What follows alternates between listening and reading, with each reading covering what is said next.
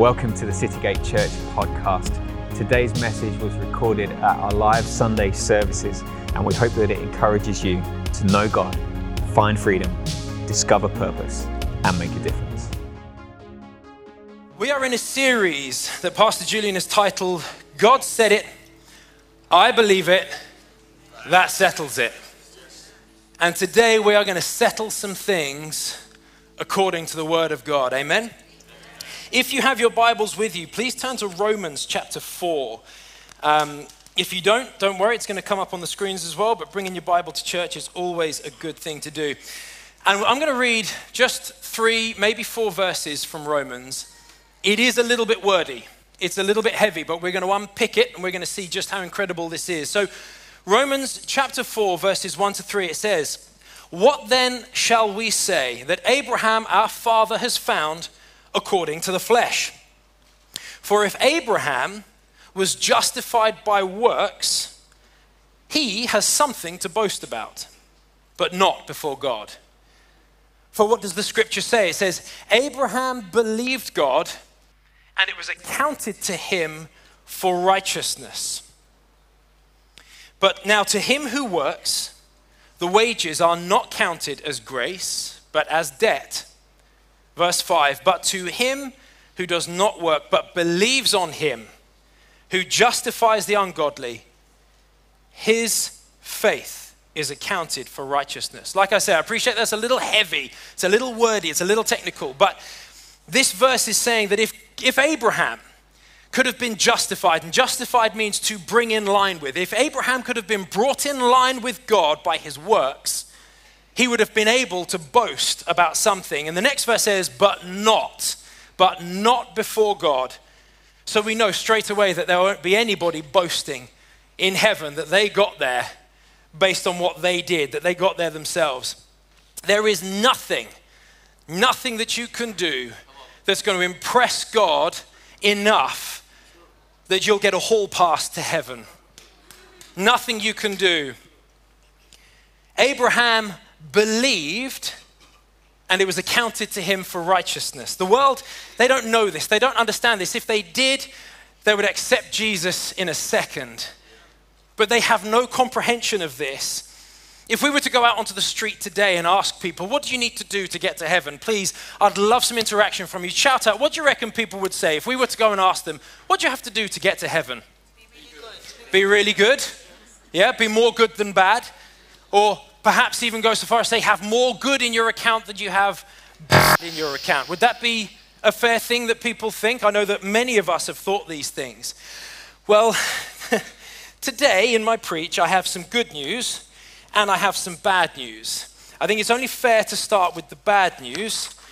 God's standards are different from our standards. I think that's a fair statement, right? God's standards, that's what makes him God. His standards are different.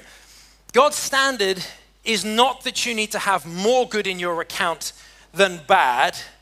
God's standard is perfection. Absolute perfection. God's standard is actually so high that even 24 karat gold isn't good enough for God.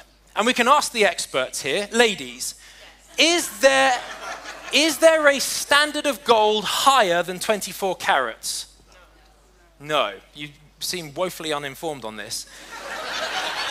Have your husbands been saying, yeah, it's 48 carat, love, it's 48 carat. There is no standard. In fact, if you were to look at a bullion bar of gold that's 24 carat, on it, it will say 999.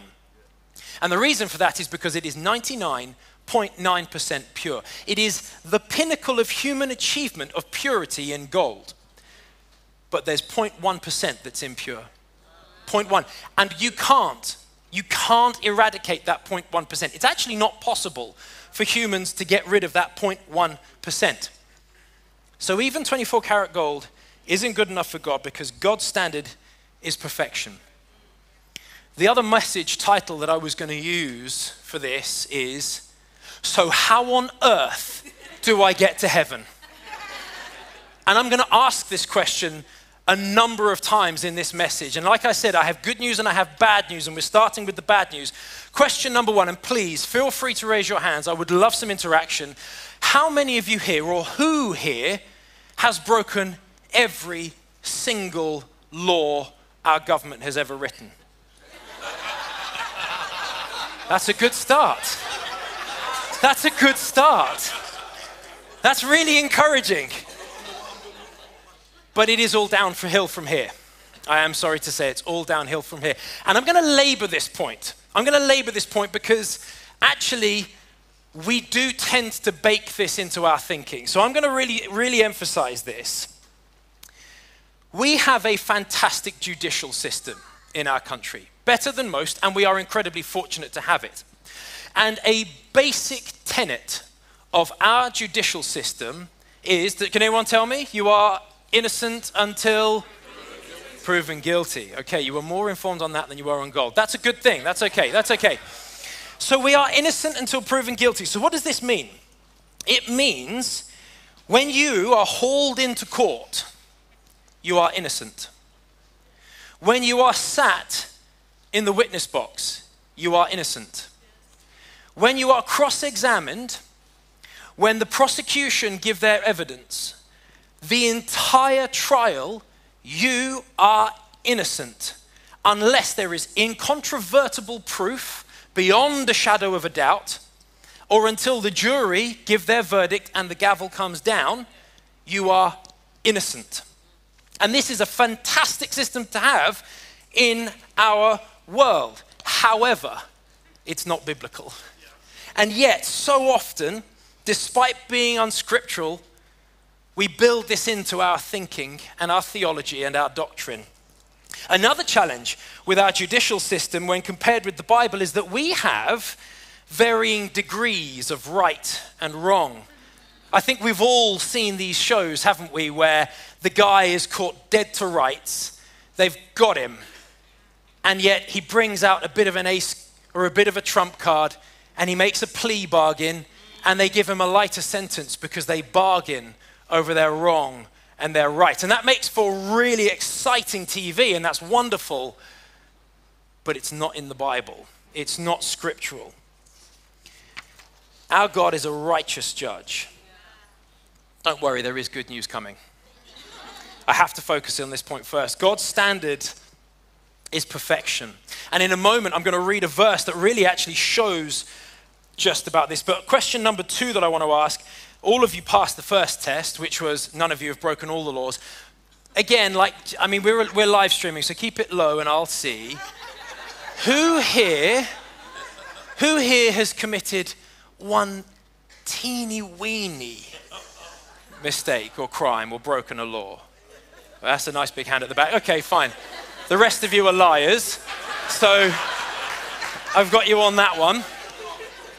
I want to read a verse, and it's okay. It's okay, we're all in church. That's why we're in church. That's why we're in church. I want to read from the NIV. I really like this translation of James, chapter 2, verse 10. It's going to come up. It says, "For whoever keeps the whole law and yet stumbles at just one point is guilty of breaking all of it." So I'm sorry to say that because of your answer or lack of ability to answer question number 2, you're actually guilty of question number 1, all of you. Gotcha. In God's eyes, it's the same. I promise you this message is going to get better. I promise you, but not yet. My question is, how is this fair? How is this fair? Because I read that, and there's a part of me on the inside that goes, oh, that's unfair, or that's harsh, or how on earth do I get to heaven? But more important than this question of fairness, which I will answer, by the way. I'm going to answer this question of fairness because it is important. But more important than this question is how on earth do we get to heaven if we've been guilty of breaking every single law? Let's go back to Romans chapter 4, verse 3. "For what does the scripture say? This is Romans 4 verse 3. For what does the scripture say? Abraham believed God and it was accounted to him for righteousness. As normal, for those of you who have been unfortunate enough to hear me preach before, I have 3 points. They're very, very basic, simple points. I have 3 points that I want to draw out. And point number 1, if you're taking notes, is this. What is righteousness? What is righteousness? And you know, as all good preachers do, I went to the dictionary. And one secular dictionary definition is this. It says that the meaning of righteousness is acting in accordance with divine or moral law, free from guilt or sin. Sounds pretty good, doesn't it?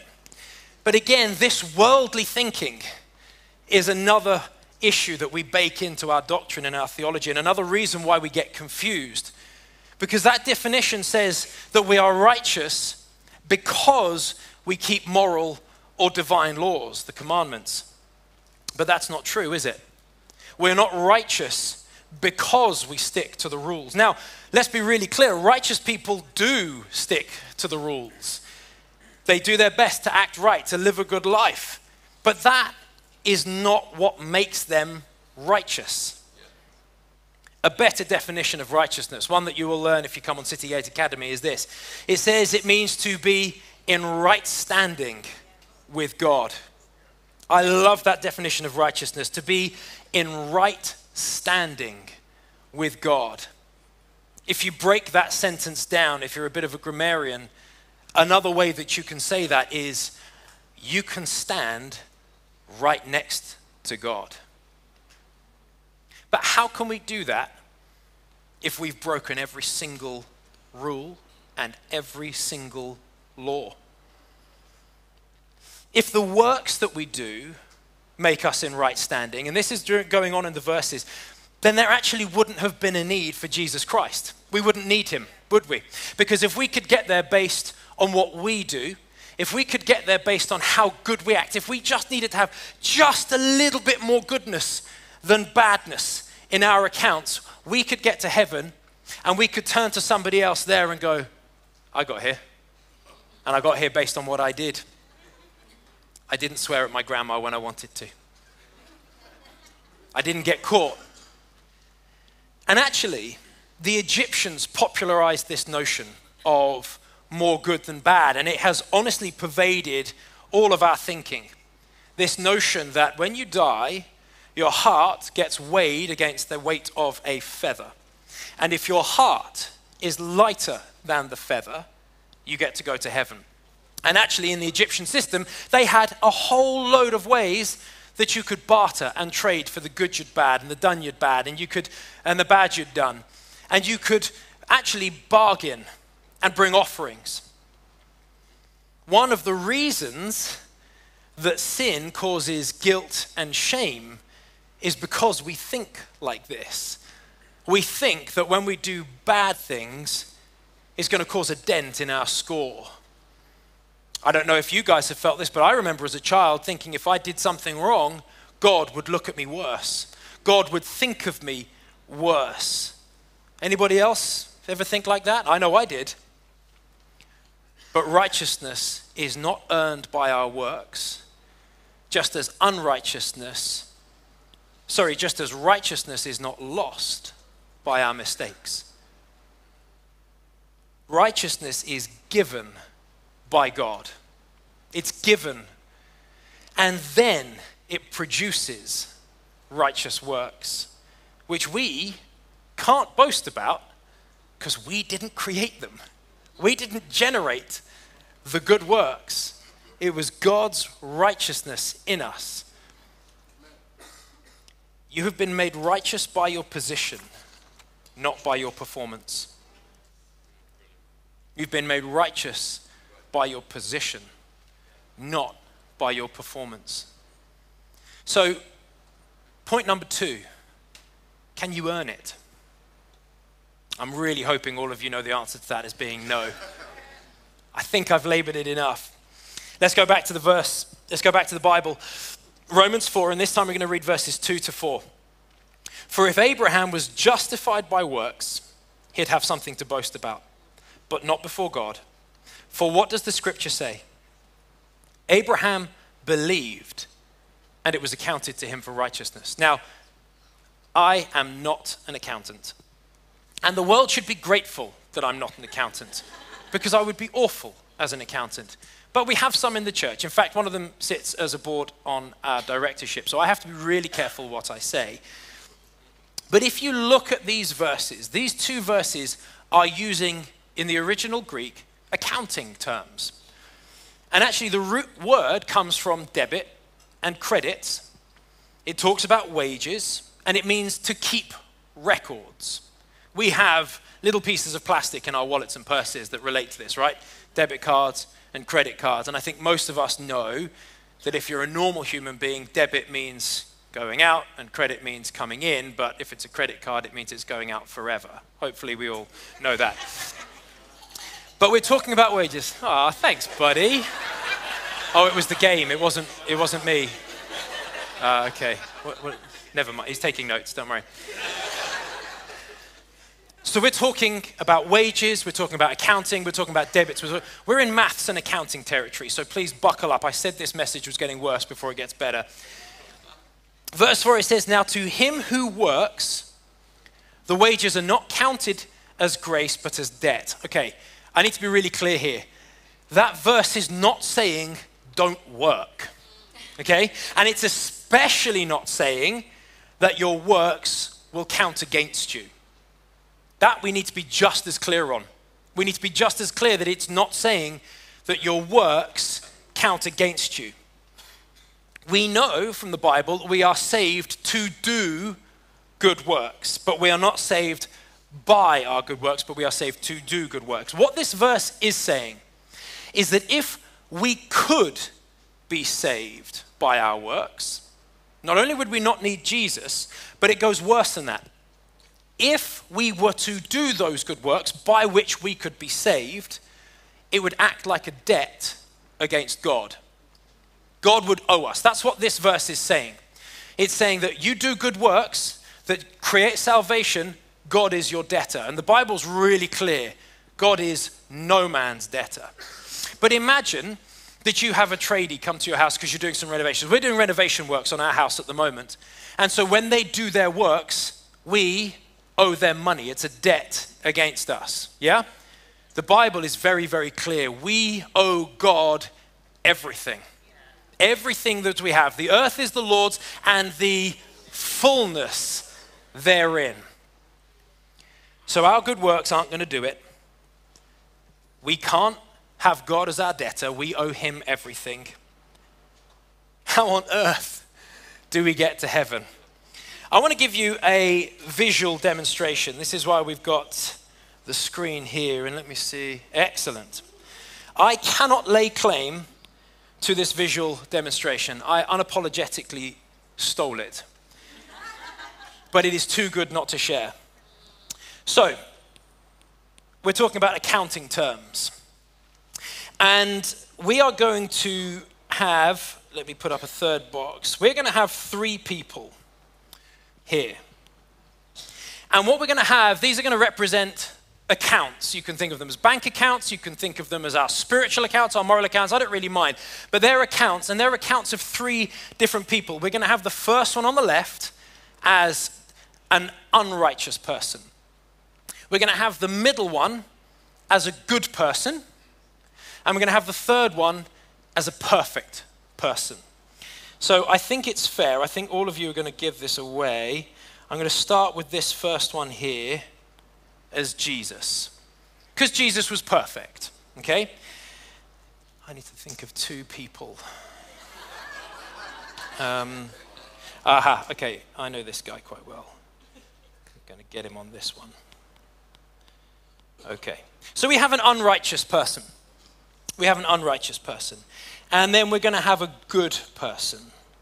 And this person was really good. Not all the time, but really, really good.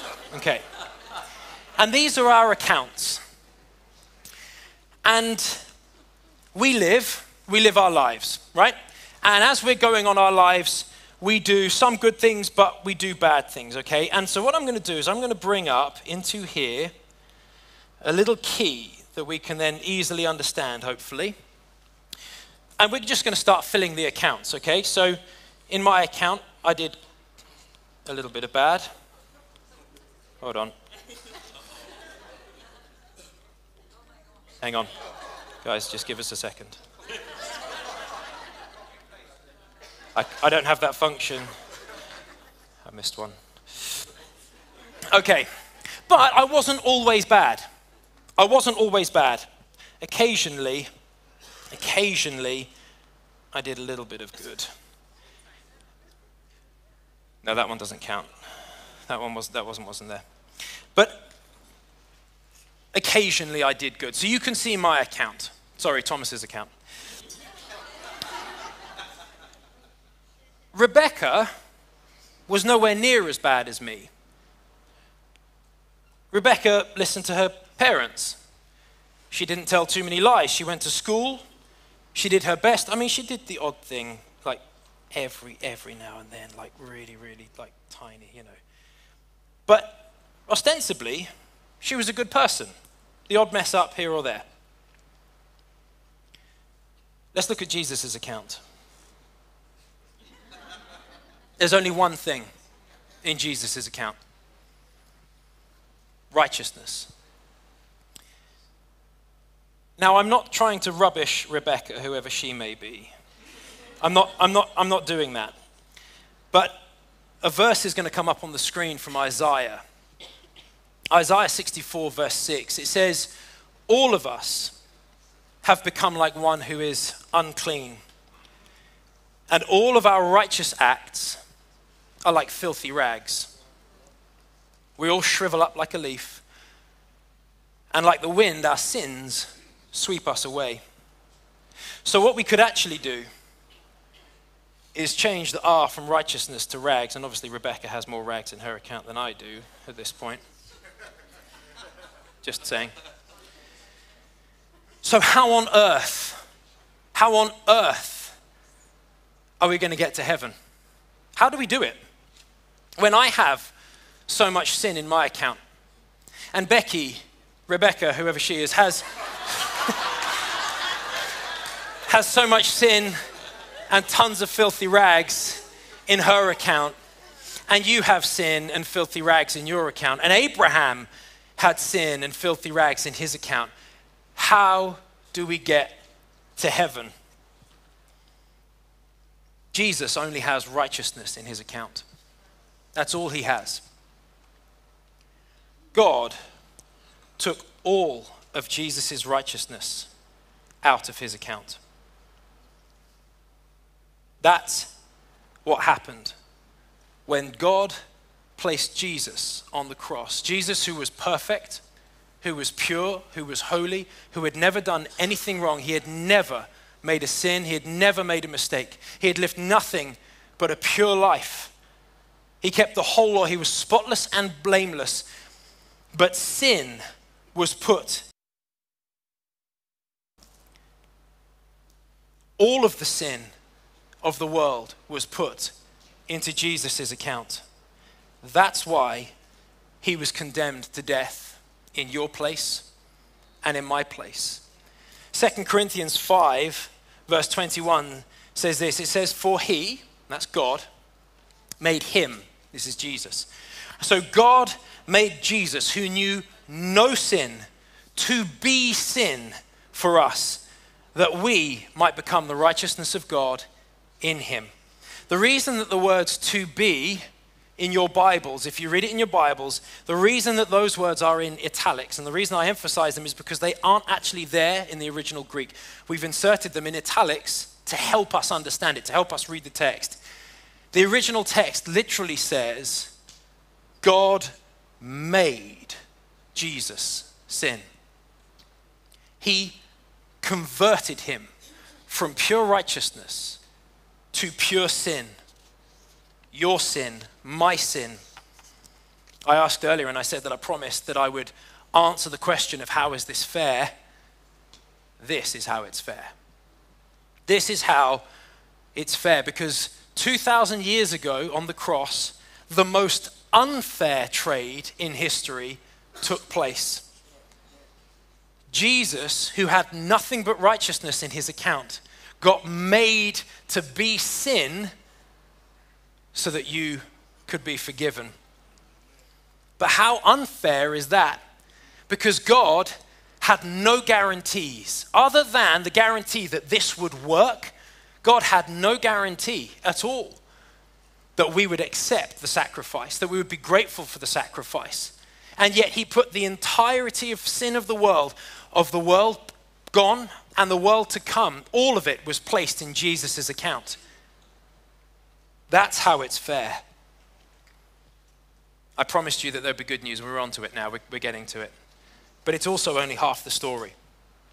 Because at the point that all of that sin was put in Jesus' account, the blood of Jesus that was shed, all of that blood which was pure and holy and spotless and had never done anything wrong, actually washed out everything in my account, everything in Rebecca's account, everything in your account. That's how it's a fair trade. That's how it's an unfair trade for God and a fair trade for us. That one little sin sweeps us away like the wind, it said in Isaiah. All our righteousness, all our righteous deeds, everything that we do that's good is like filthy rags at the point that we do one thing wrong and it sweeps us away like a wind. Not anymore. Not anymore. All of sin was defeated. All of death was conquered. And Romans chapter 8 verse 1 says, therefore there is now no condemnation for those who are in Christ Jesus. Church, people don't die and go to hell because of sin. They die and go to hell because of unbelief. Sin has been taken care of once and for all. Sin has been defeated. It's been trampled. It's been squashed by the blood of the Lamb, Jesus who was slain before the foundation of the earth. So sin is not holding you back anymore. You can't earn it. You can't work for it. You will never, ever be good enough. You can't. Only Jesus could do it, and only Jesus did it. He achieved it. So my final point, number 3, Abraham believed. And it really is as simple as that. The way to heaven is by believing in Jesus, that he came to the earth as a man who knew no sin, never did anything wrong, but was made sin for you and took your place. I have to ask you this. I have to ask this. Do you have righteousness in your account? Your account is empty now. There's no sin in there anymore. There is nothing holding you from God any longer. There's no gap. There's no void. The cross filled the gap. It filled the void. But there's also nothing that says that I can be in right standing with God. There's nothing in my account that says I can stand right next to him. I know that my deeds can't earn it. I know that my words and my actions won't achieve it. However hard I try, God's standard is still perfection. But when Abraham believed, it was accounted to him for righteousness. His account got filled up. Can I ask you today, do you have righteousness in your account? John 6:28 to 29 says, what shall we do that we may work the works of God? And Jesus answered them saying, this is the work of God, that you believe in him who he sent. This is the work of God, church. Jesus then goes on to say in verse 40, and this is the will of him who sent me, that everyone who sees the Son and believes in him may have everlasting life, and I will raise him up at the last day. I've asked a few times, how on earth do we get to heaven? And it really is this simple. We make a choice and we believe in the one who is perfect, Jesus. Mercy saves you from what you deserve. Grace gives you what you don't deserve. God's righteousness places you where you don't deserve to be, in right standing with God. Except I've actually got more good news than that. I told you this is going to be a good news, bad news message. The good news gets even better. And it goes further. As Christians, we're actually no longer able to say that we don't belong. We don't have the ability as Christians to say that we're not worthy, that we're not righteous. Unless you plan on having an argument with the Almighty, which I contend you will lose, God says that you're righteous. God says, I'm righteous. God says that you are righteous.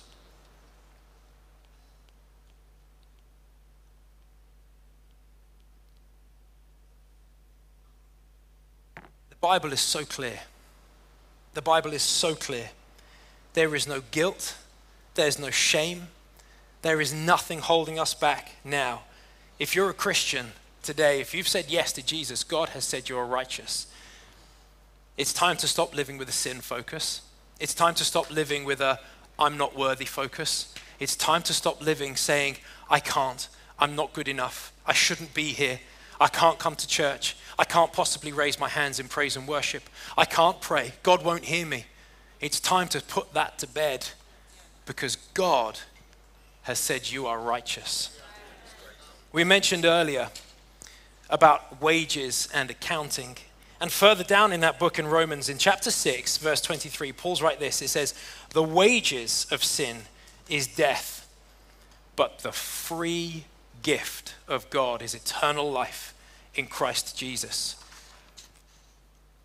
I'm going to be wrapping up here. And I've really been speaking to two groups of people. I've been speaking to those who perhaps have never said yes to Jesus and your account feels full of sin. I have really great news. It's actually empty. Your account's empty now. There is nothing in it.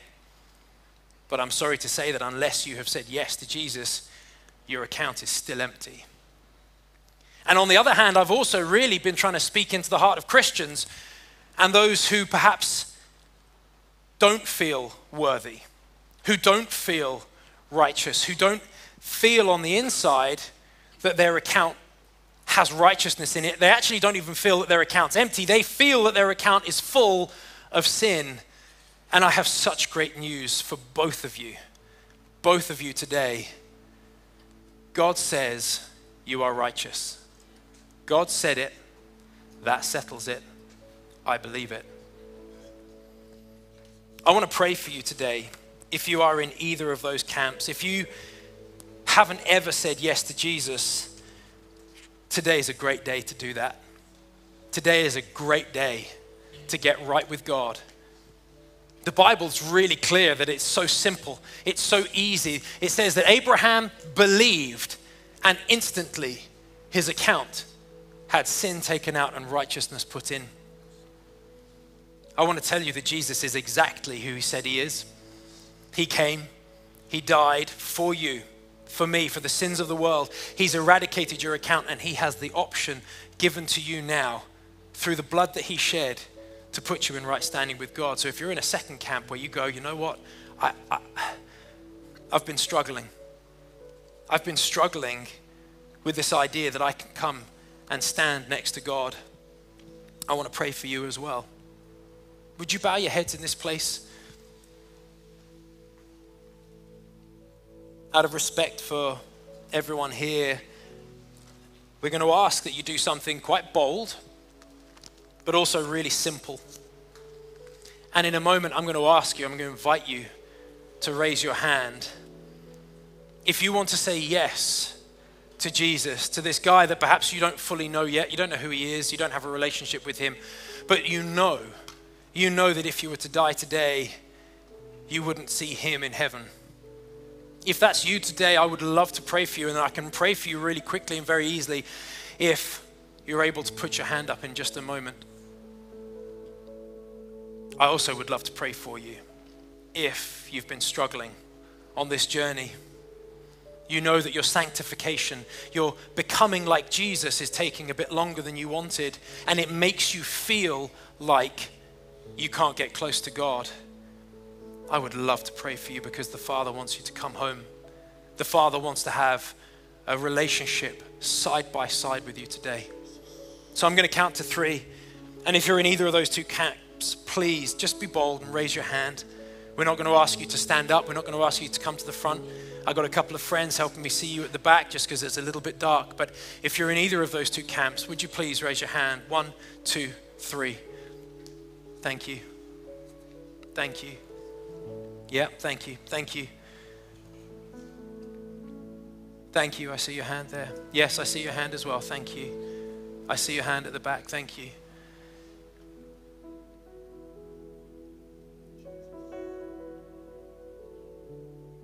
I'm going to pray. Father God, I thank you. I thank you that you sent your Son to die in my place, to die in our place, to empty our account of sin, to take away all of the things that could possibly be holding us back from you. Lord God, and for these people who have put their hand up today, whether they are responding to you, Jesus, for the first time, or perhaps they want to get their heart right with you and they want to focus on what you've said of them, not what they think of themselves. God, I pray that your blood that's so powerful, that washed away the sins of the world, would wash them again. Renew their hearts, renew their minds, Lord God. Thank you that we are in right standing with you. Church, would you pray this prayer after me? Would you say, Father God, thank you that you love me. Thank you that you sent your Son to die on the cross for me. Jesus, I believe in you. I thank you that you died, that you rose again, and that you saved me. And from this day forward, I will never be the same again. I choose to live as a righteous person, and I thank you that you call me righteous. In Jesus' name, amen. Amen.